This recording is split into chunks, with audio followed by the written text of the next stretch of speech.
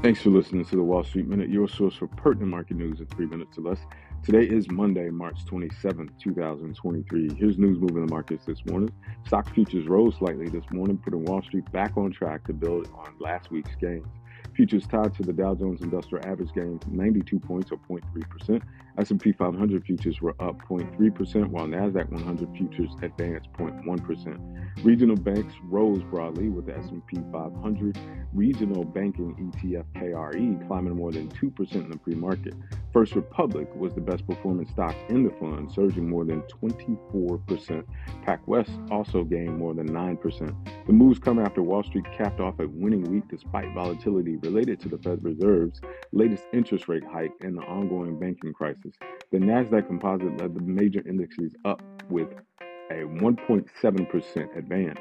The S&P 500 finished the week up 1.4%, while the Dow added 1.2%. The central bank announced a quarter percentage point interest rate hike, which is largely in line with the Wall Street expectations, while hinting that an end to the interest rate increases could be on the horizon.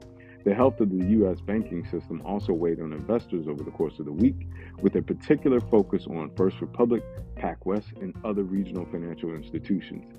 CNBC reported over the weekend that the deposit outflow from small banks to industry giants like JP Morgan Chase and Wells Fargo has slowed in recent days. Meanwhile, Bloomberg reported that U.S. authorities were considering expanding an emergency lending program for banks, which could give First Republic more time to shore up its liquidity. First Republic ended last week down over 46.3% as investors contemplated if the plan from a group of banks to deposit $30 billion would be enough to bolster its balance sheet. First Citizens Bank also agreed to buy large parts of Silicon Valley Bank, the U.S. Federal Deposit Insurance Corporation said overnight. The deal includes the purchase of approximately $72 billion of SVB assets at a discount of $16.5 billion, but around $90 billion in securities and other assets will remain in receivership for deposition by the FDIC. Fed Chairman Jerome Powell and Treasury Secretary Janet Yellen aim to assure investors that the U.S. banking system remains stable and supported in commentary delivered over the course of the week.